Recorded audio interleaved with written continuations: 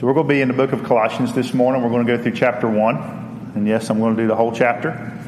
It'll be unusual. We'll get through it all. So let's pray again. Lord, thank you for this opportunity.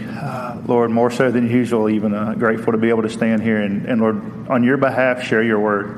And Lord, we just pray that this morning as we dig into your word, Lord, that you would reveal your truths to us. Lord, show us maybe, Lord, the things we haven't seen before, or help us to apply them to our own lives right where we sit today in the circumstances and the situations that we find ourselves in. Lord, we come to this place to learn more about you, Lord, to encourage and be encouraged by other believers. Lord, to just seek your will in our lives. And Lord, this morning as we look at that very thing in Scripture, Lord, we just pray that you'll meet us right where we are. Lord, as the loving Father that desires to instruct us. And we just lift this time up to you, Lord. May our hearts and minds be open to your word, your truths. We pray this in Jesus' name. Amen. So in Colossians, Colossae was about 100 miles inland from Ephesus on a major trade route. We don't see a lot about them in the Bible. In fact, this was probably one of the, you could say, most insignificant in the realm of political influence, one of the most insignificant cities that Paul wrote to. They're only really mentioned in one other book in the Bible, and I think one verse. We don't know a lot about them outside of this book, short of what we have outside the Bible. Laodicea and Hierapolis were also along this little trade route that Colossae was on. Now, there was a lot of false teaching, like in most areas, here in Colossae also. The Gnostics were trying to get all the Christians off track on a quest for a deeper knowledge, really some weird philosophies that just had no founding. The Judaizers, of course, with their standard beliefs that the Christians needed to be brought more into the legalism and the rituals, brought back to the law, brought into that bondage. The mystics were here, and they wanted to get the Christians involved into a mystical worship, which included worshiping the angels themselves, and that still exists to this day. The Essenes told them that spirituality came through self-denial, a hyper self-discipline, and really you had to have Jesus plus something else. You had to do some great works on yourself, some extreme stuff along with Jesus in order to have salvation. But the message of the gospel is none of those things. The message of the gospel is Jesus and Jesus alone. As we go into the first verse, there's a quote by D.L. Moody that really seems fitting here. D.L. Moody said, "What I intend to do is preach Christ in such a way that he is so irresistible that none of the other religions will even be an option." That if we share the truths of Christ, if we simply share what we have, what Christ gave us, then the other religions, once we begin to look at them, begin to fall apart quickly for what they are. So in verse 1, Paul, an apostle of Jesus Christ by the will of God, and Timothy, our brother. Now, a reminder that this is one of the prison epistles. Paul wrote this letter from prison.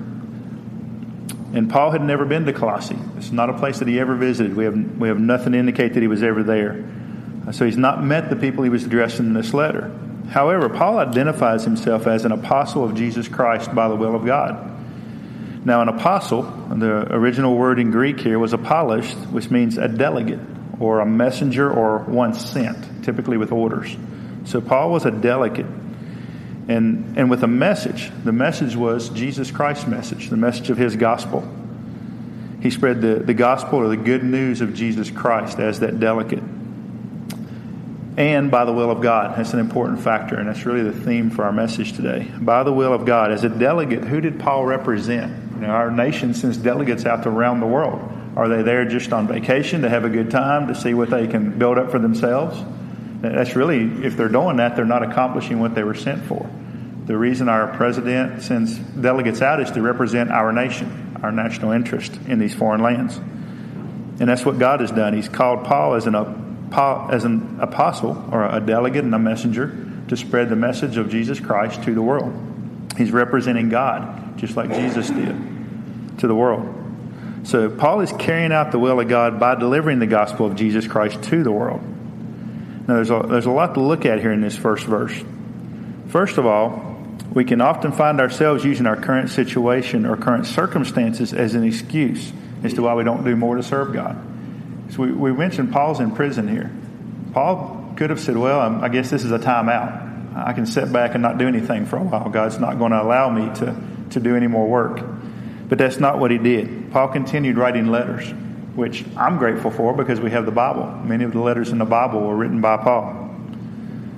But often we can sit back and we can say, because of my current circumstances or because of my current situation, I've been put on hold. I can't do a lot for the Lord right now. And we don't want to do that. We can often spend our time focusing on what we can't do instead of what we can do in our present situation. But Paul recognized God's calling for him to share the gospel. And he didn't let anything stop him. He was going to share the gospel despite shipwreck, beaten, snake bitten, or put in jail. Nothing could stop Paul. Paul acknowledged God's calling on his life, and he set out with a focus to live in that calling. He was living in the will of God. And Paul also indicates in this letter that it is from Timothy, our brother. In the introduction, he says, and Timothy, our brother. Paul was always in the company of other Christians. Paul was not a loner.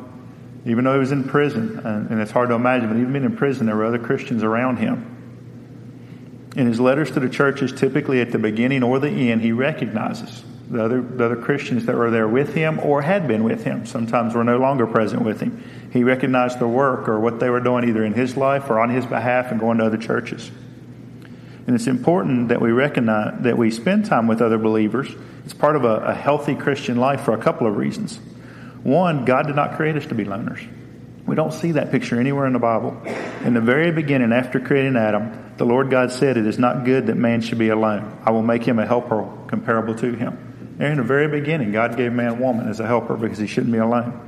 God created us as social beings. He gave us festivals and feasts. Those are all group events. How much fun is a festival or a feast if you're the only one there? I mean, you got to do the cooking, the eating, and the cleaning of the dishes then. Even at the men's breakfast yesterday, we had multiple guys helping out. But God created the family. He gave it a structure with a man, a woman, and a child, all with their own roles within the structure. Then, if all things go well, and you let your children live long enough, you have grandchildren. Then the fun really begins. Again, it's a social environment that we were created to be in. God organized the tribes of Israel, each with their own priorities or responsibilities in many ways. Again, groups of people. Then we have the largest group of all, the church. As the church, we are a large group that God is calling together, all of those that belong to Him, and organizing us to become His bride. God is organizing us to become the bride of Christ. You think about it, the Bible is all about relationships.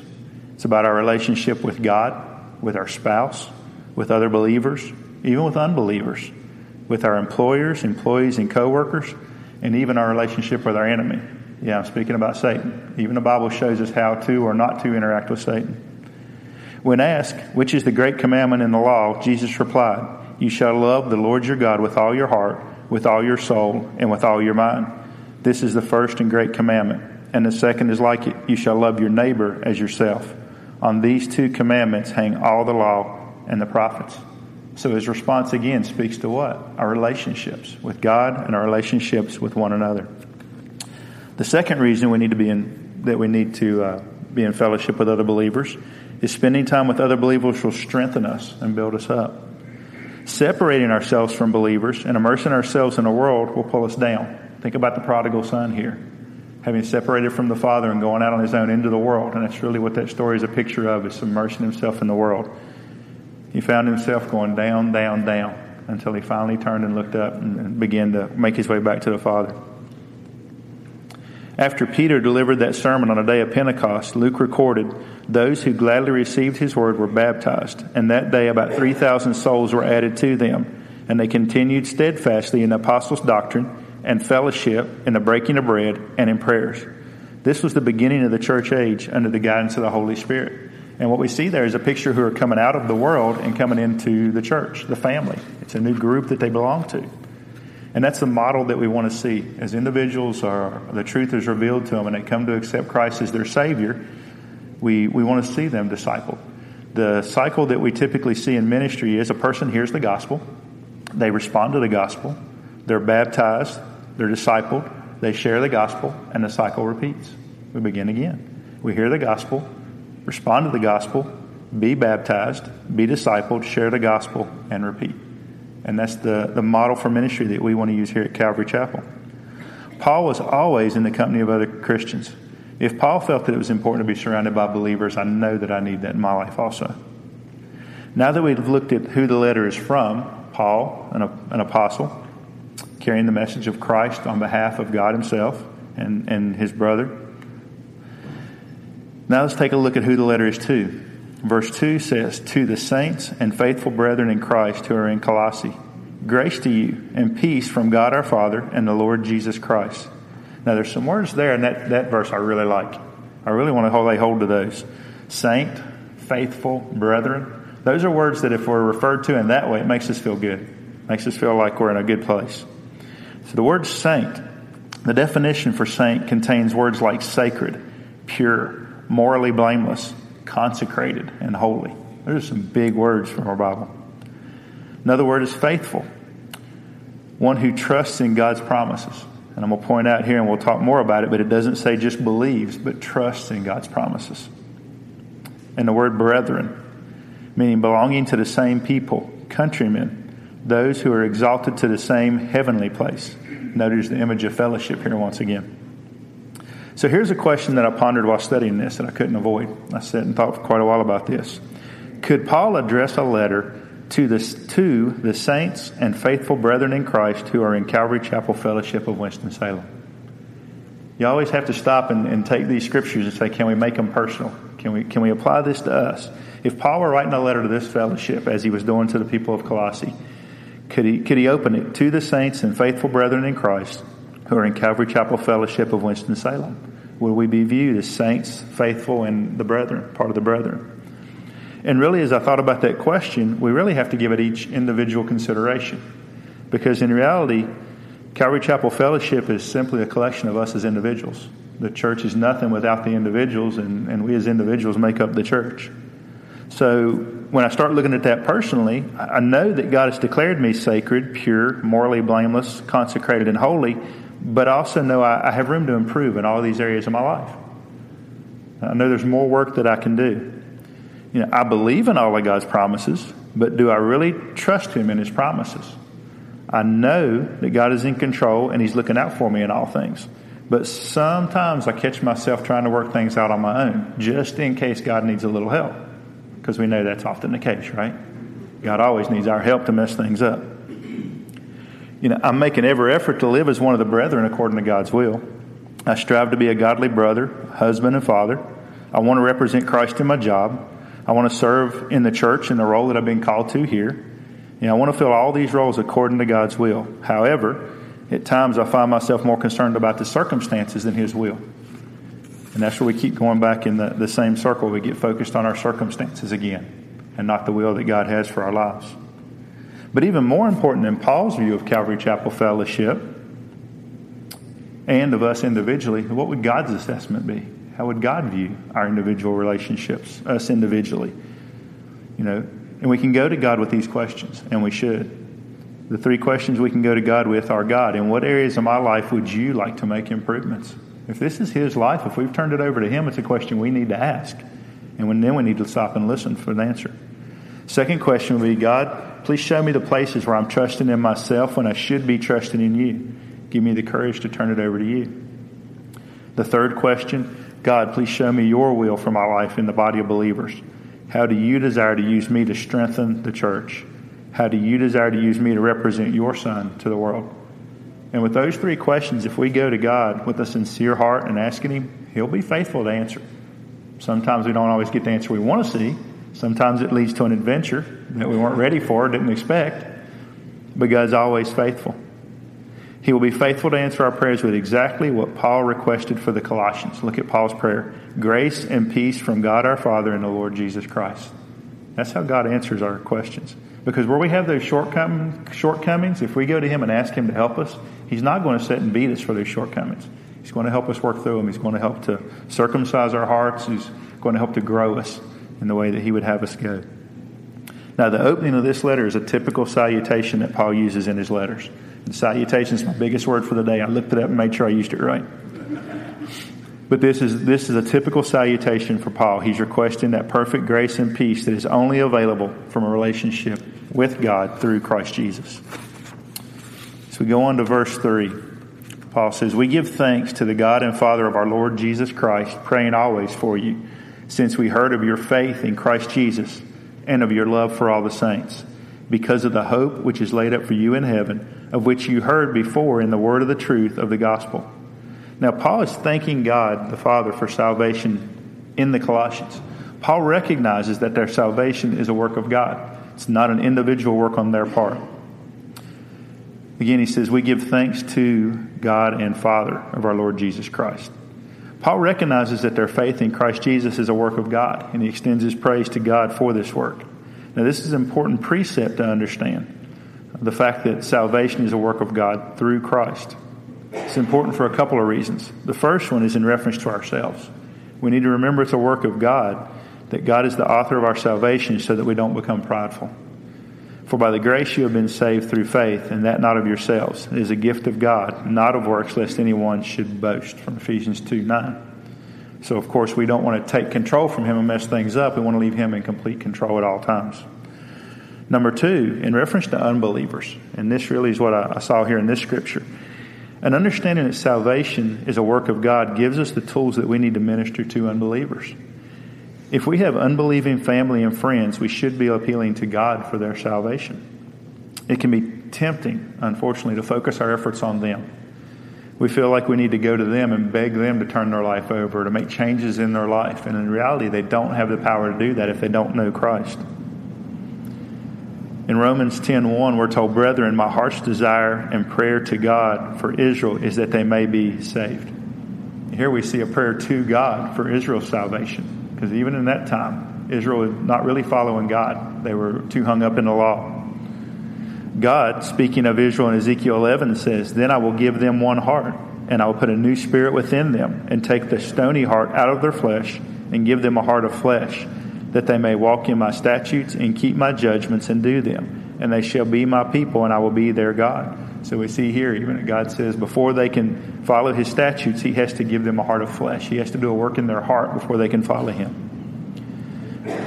Again, referring to Israel in Deuteronomy 30, and the Lord your God will circumcise your heart and the heart of your descendants to love the Lord your God with all your heart and with all your soul, that you may live.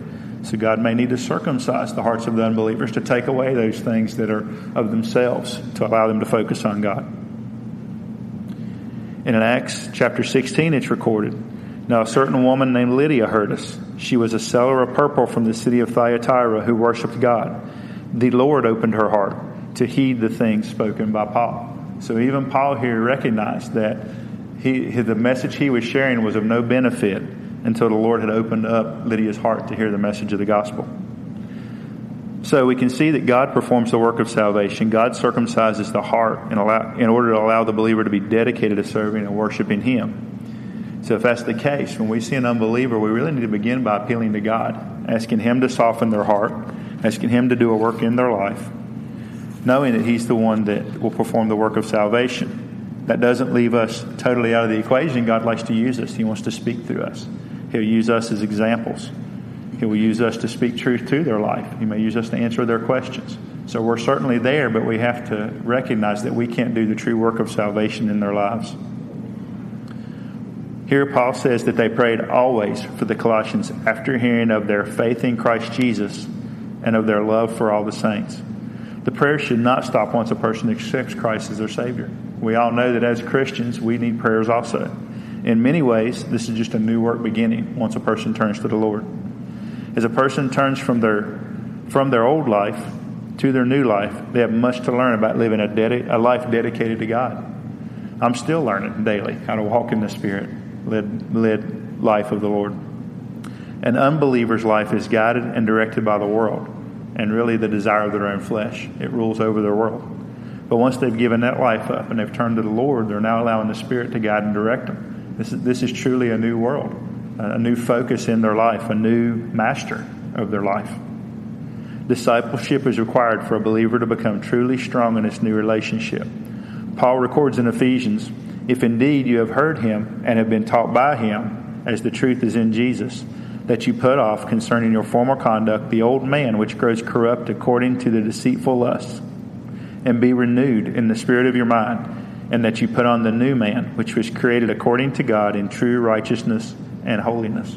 A new believer is really in a vulnerable spot. They've turned away from that life that they've been in their entire life, the way they know is a life, and they now find themselves as a foreigner in a strange land. Prayer and discipleship is important. You know, if we think here, the disciples spent how long at the feet of Jesus being taught? 3 years. The disciples spent 3 years at the feet of Jesus being taught. And even they had to have stuff repeated over and over and over. I don't know anything about that. I get it all the first time. Or maybe that was the third. Maybe I just can't count. As we move on to verse 6, which has come to you as it has also in all the world, and is bringing forth fruit, as it is also among you since the day you heard and knew the grace of God in truth, as you also learned from Epaphras, our dear fellow servant, who is a faithful minister of Christ on your behalf, who also declared to us your love in the Spirit. So the Christians in Colossae, Paul identifies as being faithful. They have a faith in Jesus Christ. They have love for Jesus and each other. Talks about the hope they have in the soon coming of Jesus in heaven. And fruitful. They're fruitful in sharing the gospel. God does not want them to stay where they are. We've already talked about the need for discipleship. And that comes out of a need of growth in a Christian life. On a memorial stone for a young climber that died while attempting to climb one of the peaks in the Swiss Alps, there's a cemetery there near the base of those mountains. It's a memorial to many that have died there. For one of the young climbers, and it doesn't give a name, but there's an inscription on the memorial stone that simply says, "I chose to climb. I chose to climb." And I've read there's also another one that says he died climbing. In other words, he continued till the end. And if we apply that to our Christian lives and recognize the fact that God never desires for us to stay right where we are, but just to continue in our discipleship, to continue growing, to continue learning, to continue developing ourselves, to share Him and become more like Him. That's a place we want to continue in. We never want to give up. We want to die climbing. We want to die learning. We want to die ministering God's gospel. The Colossians were obviously being discipled and learning. They were growing in their faith and in their love for one another. We should never rest in our pursuit of God's knowledge and God's wisdom in our lives.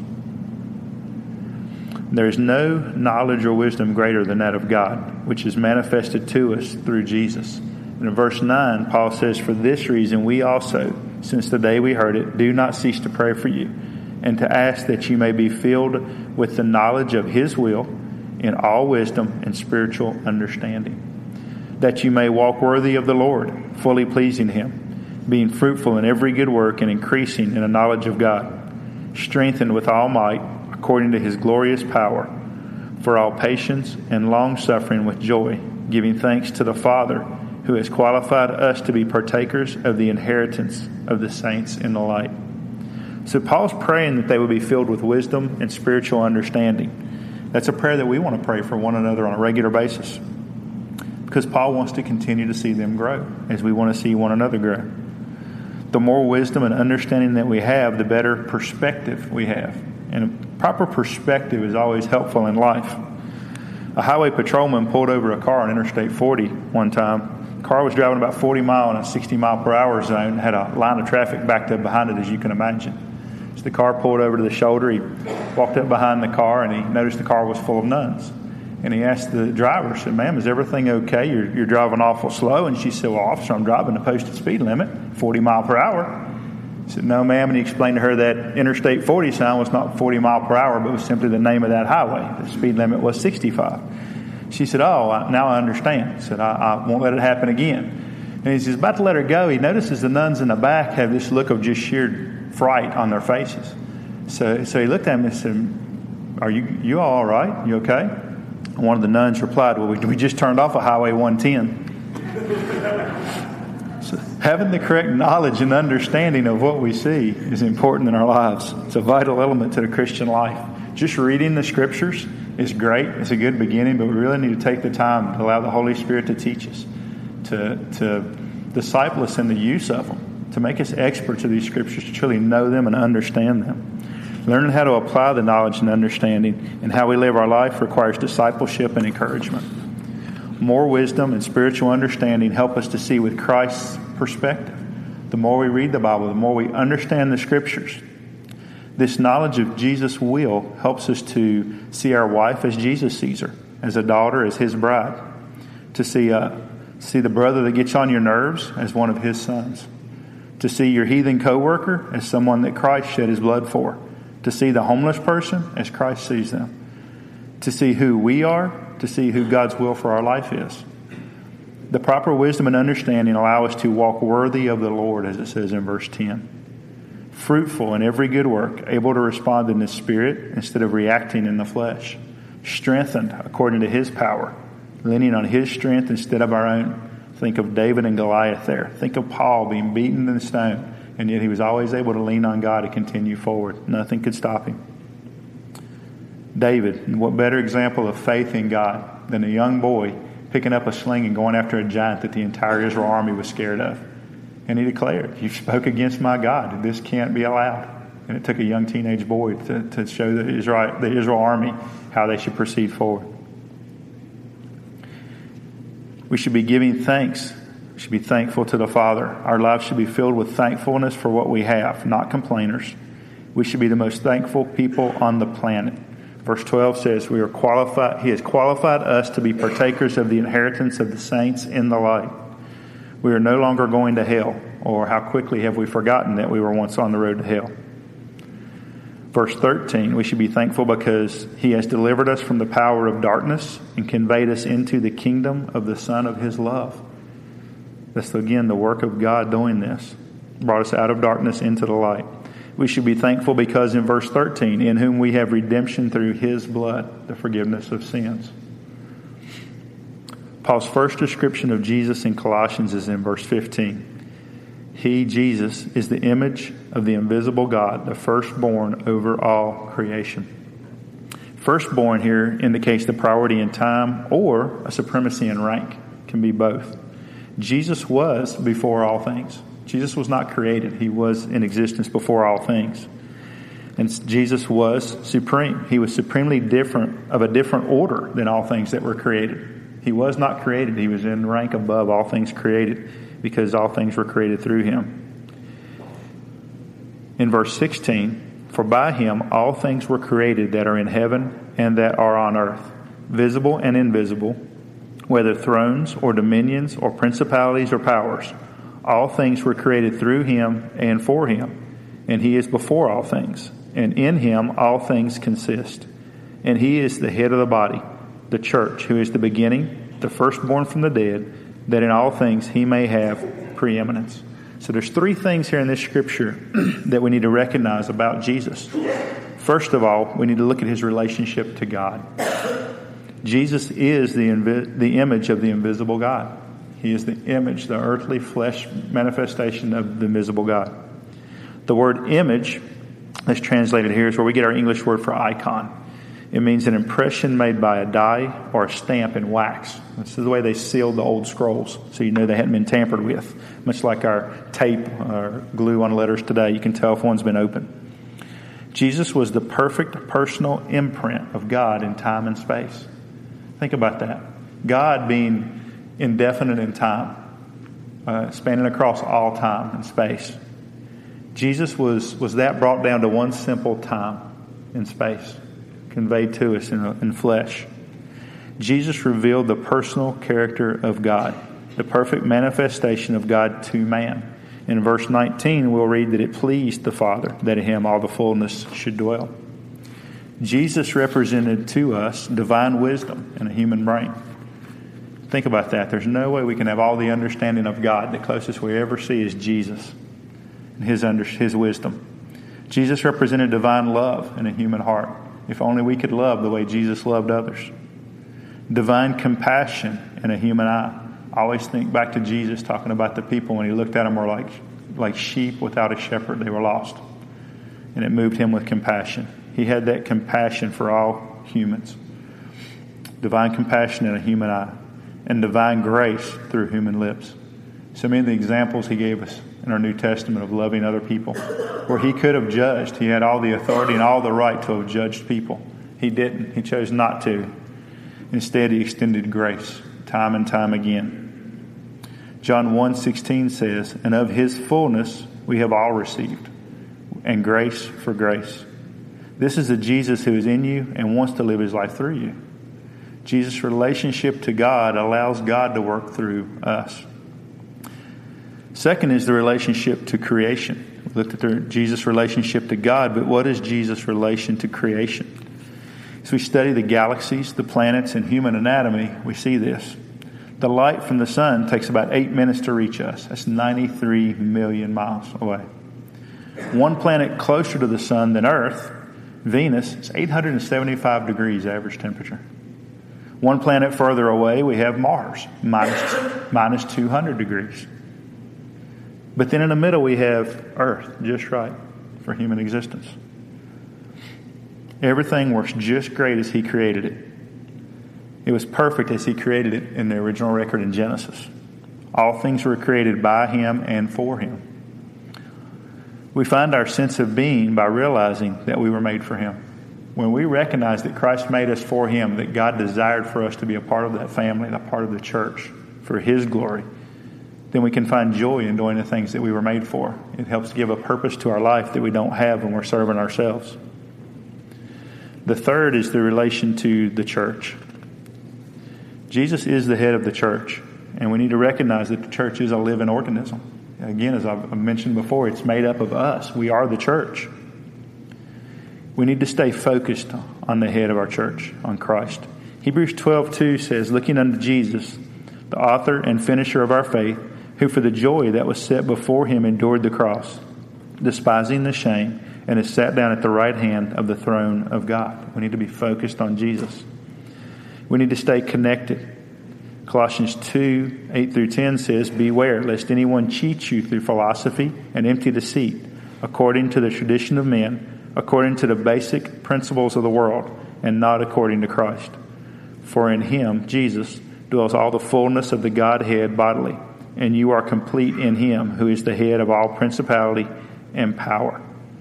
So we are dead if we are without our head. As a church, we can't function without the leadership of Christ. We don't exist had it not been for Christ.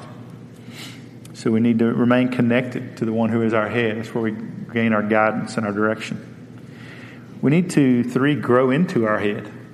Ephesians 4:14-16 says that we should no longer be children, tossed to and fro and carried about with every wind of doctrine, by the trickery of men and the cunning craftiness of deceitful plotting, but, speaking the truth in love, may grow up in all things into Him who is the head, Christ, from whom the whole body, joined and knitted together by what every joint supplies, according to the effective working by which every part does its share, causes growth of the body by the edifying of itself in love. And there's more scripture that again points back to that fellowship, the fact that we're not meant to be alone, that we're part of a living organism called the church that's dependent on one another, each of its members. We look to Jesus in all things because Jesus has been placed over all things. When we begin to put our own desires and needs above those of Jesus, we begin to get in trouble. This is where we mess things up. Jesus' preeminence is visible in creation, in that all things were created by Him and for Him, and that when we keep Him as the focus, as the head of the church, all things function correctly. Verse 19, we've already looked forward to this, but it says, for it pleased the Father that in Him, Jesus, all the fullness should dwell, and by Him to reconcile all things to Himself, by Him, whether things on earth or things in heaven, having made peace through the blood of His cross. The word fullness here translates from the ancient Greek word pleroma, and was really just another way to say that Jesus is truly God. The word fullness was a recognized technical term in theology. It's denoting the totality of the divine powers and attributes.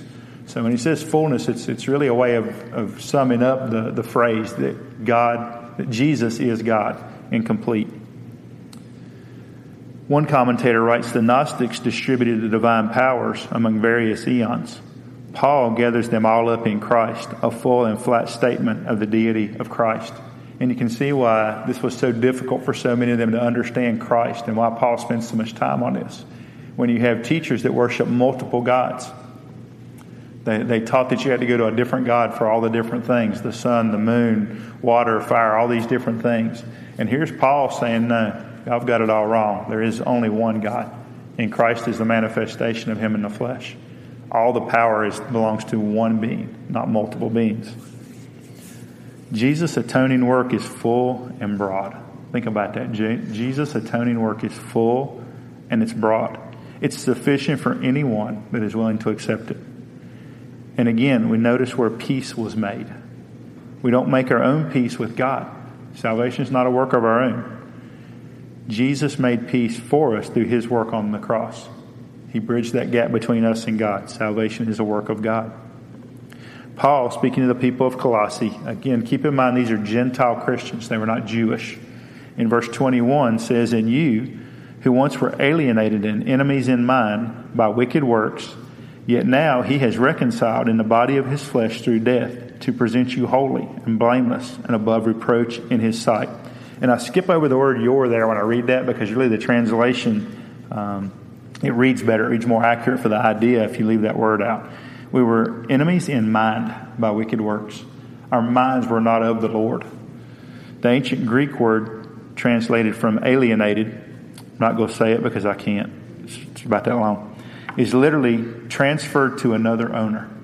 So when it says alienated, we were transferred to another owner. This transfer of ownership happened back in the time of Adam and Eve. Really everything, as I mentioned before, was perfect. The world was created perfect in Genesis. But Adam and Eve fell to sin, and there was this alienation from God at that point in time that has affected both mind and behavior ever since. And that's why there's the need for that salvation, that atonement, that reconciling of the sin that stands between us and God that Christ fulfilled. Adam and Eve were living in the will of God until Genesis 3:6. "And when the woman saw that the tree was good for food, and that it was pleasant to the eyes, and a tree to be desired to make one wise, she took of the fruit thereof, and did eat, and gave also unto her husband with her, and he did eat." Having done this, Adam and Eve are now living outside of the will of God. And this is where we say they were enemies in mind by their wicked works. They had far more knowledge than God had ever intended them to possess. They had enough knowledge that they were literally dangerous. We hear that phrase and we often use it in the joking terms. We know just enough to be dangerous. And that's kind of the situation they were in. They knew just enough to be dangerous, literally to the point of their own death. Ephesians chapter 2, reading from the NLT, says, "Once you were dead because of your disobedience and your many sins. You used to live in sin, just like the rest of the world, obeying the devil, the commander of the powers in the unseen world. He is the spirit at work in the hearts of those who refuse to obey God. All of us used to live that way, following the passionate desires and inclinations of our own sinful nature. By our very nature, we were subject to God's anger, just like everyone else. But God is so rich in mercy, and He loved us so much, that even though we were dead because of our sins, He gave us life when He raised Christ from the dead." It's important to remember that we were once all on that path to hell, every one of us. We did not know God. We could not serve God because we didn't know God. We could not know God's will for our lives because we didn't know God. Yet now He was reconciled. Paul tells us in the Scriptures. Yet now He was reconciled. God's answer to the problem of that alienation is reconciliation, initiated by His work on the cross. We're reconciled in the body of His flesh through death. In the work of reconciliation, God didn't meet us halfway. God made us all the way. He did the complete work and invites us to accept the work that He has done. We all needed a way to know God, a way to know God's will for our lives. Now Jesus comes into the picture. Hebrews 9:27 and 28 says, "And as it is appointed for men to die once, but after this the judgment. So Christ was offered once to bear the sins of many. To those who eagerly wait for Him, He will appear a second time, apart from sin, for salvation." And that scripture out of Hebrews comes right at the end of the talk about how Jesus' sacrifice was the final one. That the priests had to go into the temple over and over offering the sacrifice of animals. The shedding of blood had to occur year in, year out on a regular basis to atone for the sins of men. But Christ, when He came onto the scene, He was the final sacrifice. Now He sits at the throne next to the Father. He doesn't have to repeat that sacrifice over and over. With that sacrifice, we can now have the opportunity to know God through a personal relationship with Jesus, the perfect image of God. We accept Christ into our lives. We begin to read our Bibles and pray. We begin to understand how God desires to work in our lives. Then, as Paul writes in verse 23, if indeed you continue in the faith, grounded and steadfast, you are not moved away from the hope of the gospel which you heard, which was preached to every creature under heaven, of which I, Paul, became a minister. Here we focus. We focus on our faith. We focus on Jesus. We focus on imitating Christ. We focus on representing Christ to others. We remain grounded. We keep the foundational principles in mind in all things. Keep them as the center of all that we do. Those principles include others first. This is one of the most outstanding traits of Jesus Christ. He truly represented a life of putting others first, which is what God calls us to do. He represents a dedication to God, not an on-again, off-again Christian life. We should ask ourselves, do we look like Christians in church and outside of church? Do we act differently when we're around other believers? He also represents a solid relationship. This means talking daily with God, praying daily. And talking with God includes listening, which we often can easily forget. Nehemiah 9:17 says, they refused to obey, and they were not mindful of your wonders that you did among them, but they hardened their necks. And in their rebellion, they appointed a leader to return to their bondage. But you are God, ready to pardon, gracious and merciful, slow to anger, abundant in kindness, and did not forsake them. As we find ourselves stumbling in those areas that I just mentioned and putting others first and our dedication to God and in the depth of our relationship, God is merciful to us. As we stumble in those things, carrying those out, He calls us back. He doesn't put up a wall and say, you messed up. Sorry, that was your one opportunity, door closed. He continues to call us back. That verse that I just read, does it describe your relationship with others? Are we ready to call them back? Are we gracious and merciful to them, both believers and unbelievers? Do we recognize even the unbelievers, the way they act, the way their lives are lived is based on all they know? They don't know any different. And that's why we need to pray. We need to ask God to intercede in their life, to provide for that salvation. We need to remain steadfast. We don't want to entertain suggestions from the enemy. We don't want to flirt with boundaries or borders like Adam and Eve did. They were hanging out at the forbidden fruit tree. We need to stay away from the things that are forbidden, not to even flirt with danger. Cling to what you know. Cling to the promises of God. We want to hold on to His promises. We truly want to trust in them, not believe them, but actually walk in trust in those promises. Do not be swayed. Ephesians 4:14 and 15, that we should no longer be children, tossed to and fro and carried about with every wind of doctrine, by the trickery of men and the cunning craftiness of deceitful plotting, but speaking the truth in love, may grow up in all things into Him who is head, Christ. Paul's life was characterized by sacrificial service to Christ. And where did he learn that from? From Christ Himself.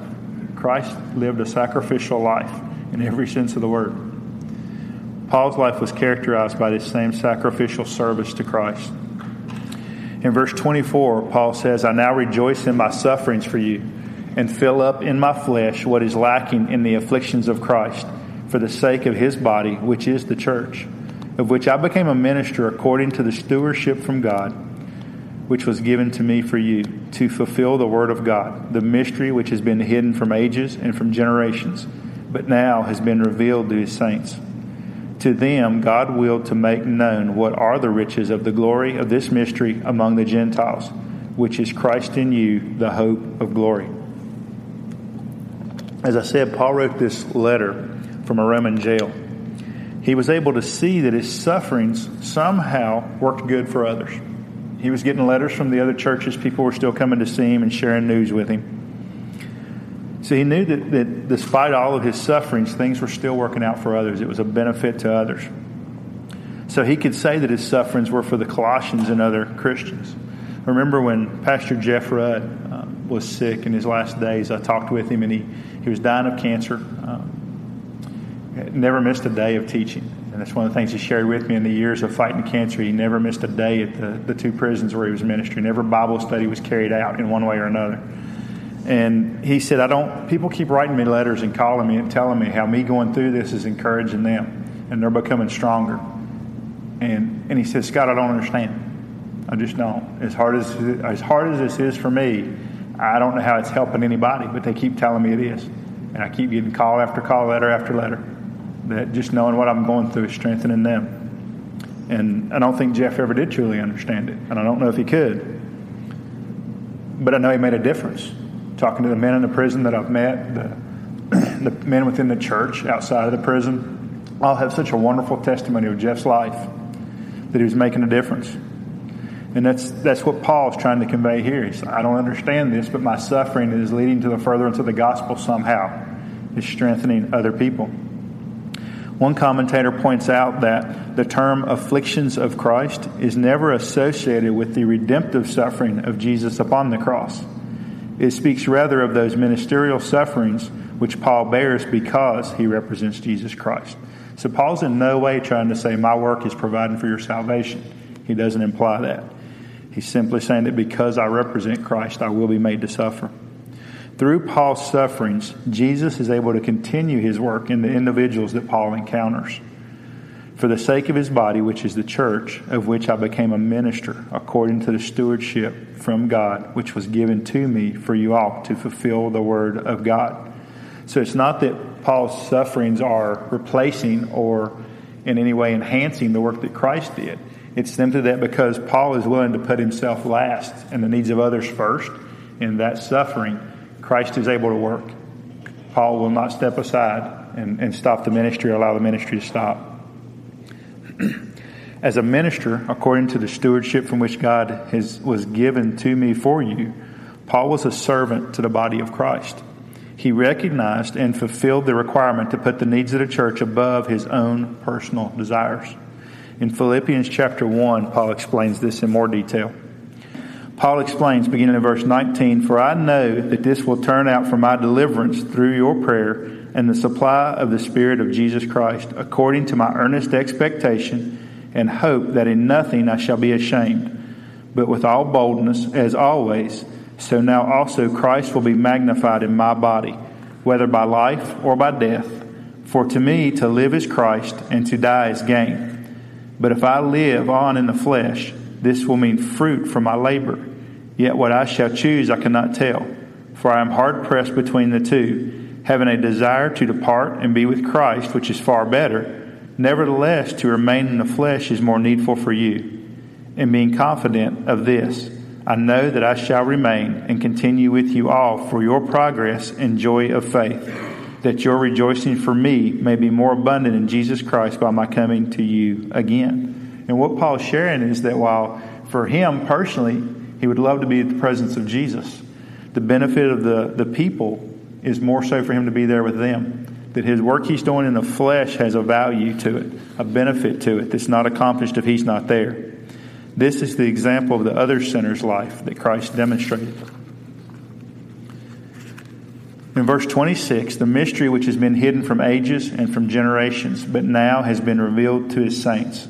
This reminds us that there are aspects to God's plan that were not clearly revealed in the Old Testament. The Old Testament points to the New Testament, but not everything was completely revealed to us.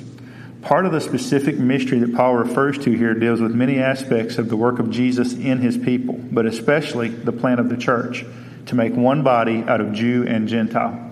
Old Testament, there's nothing there that really points that the Gentiles would ever be included in God's family. They were a separate people to be avoided. Another portion of the mystery, which is Christ in you, the hope of glory, Paul writes, is the wonder and the glory of the abiding, indwelling Jesus was not clearly revealed in the Old Testament, especially that he would abide in the Gentiles. Therefore, this aspect of the work of Jesus in his people was a mystery that wasn't revealed until the time of Jesus and the apostles. Now, both of these would have been strange if you tried to explain them in the Old Testament.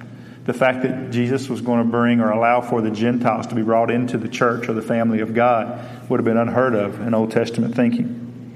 And the indwelling of Christ inside of us, to come into us through his Holy Spirit, was not a concept they understood. This was only a possibility after Christ's death when the veil was torn. The veil being torn top to bottom, recorded in Matthew 27, verses 50 through 53. And Jesus cried out again with a loud voice and yielded up his spirit. Then, behold, the veil of the temple was torn in two from top to bottom, And the earth quaked, and the rocks were split, and the graves were opened, and many bodies of the saints who had fallen asleep were raised. And coming out of the graves after his resurrection, they went into the holy city and appeared to many. So once the veil was torn, that was the veil that separated the rest of the sanctuary from the Holy of Holies.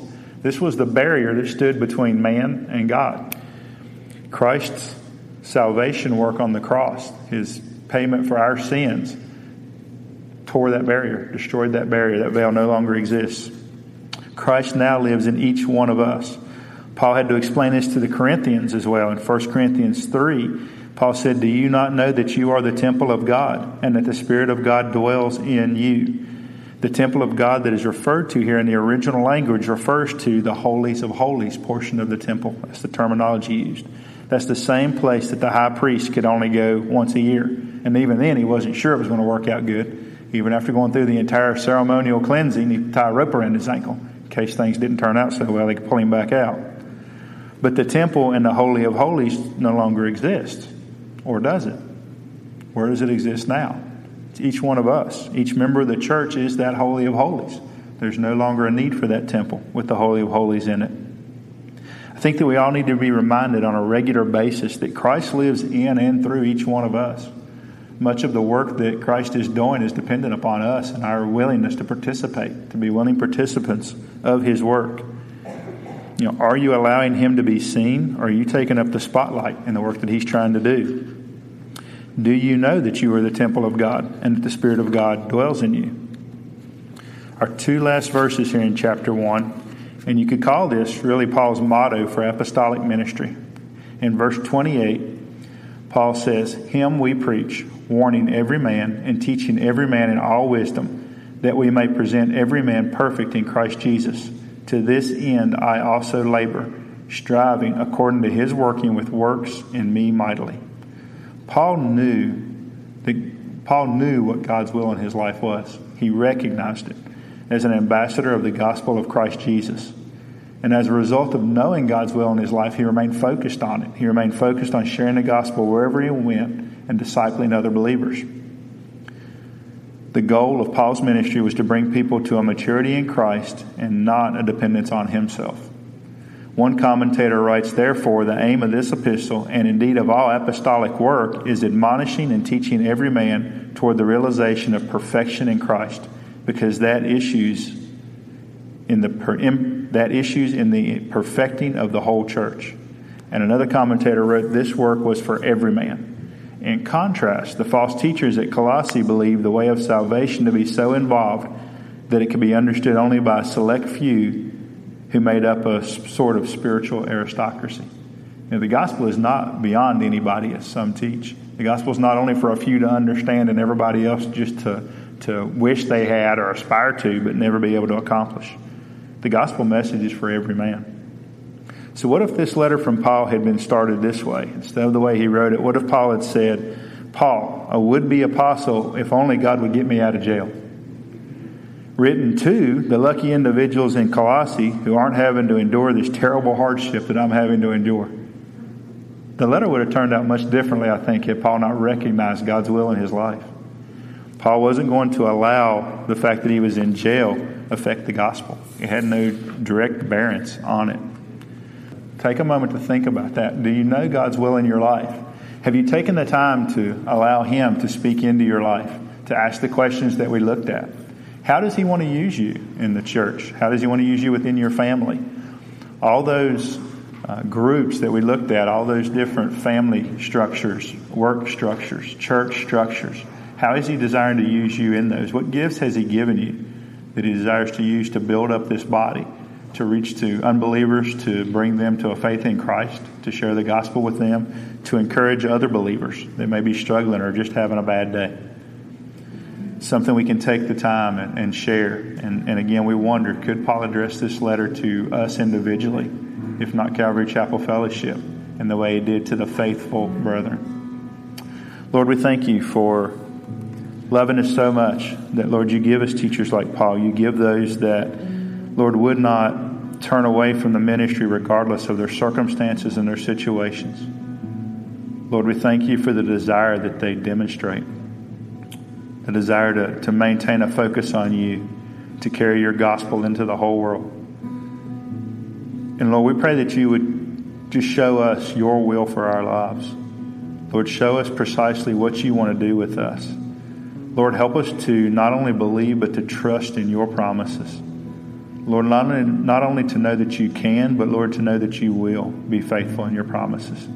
That there is no circumstance or situation that you're not aware of. There's no circumstance or situation in our lives that's beyond your control. But Lord, they're there to grow us. They're there to teach us, to make us stronger.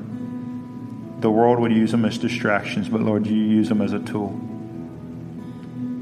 Lord, help us to focus on you. Help us to demonstrate the love that you have to others. We pray this in Jesus' name. Amen.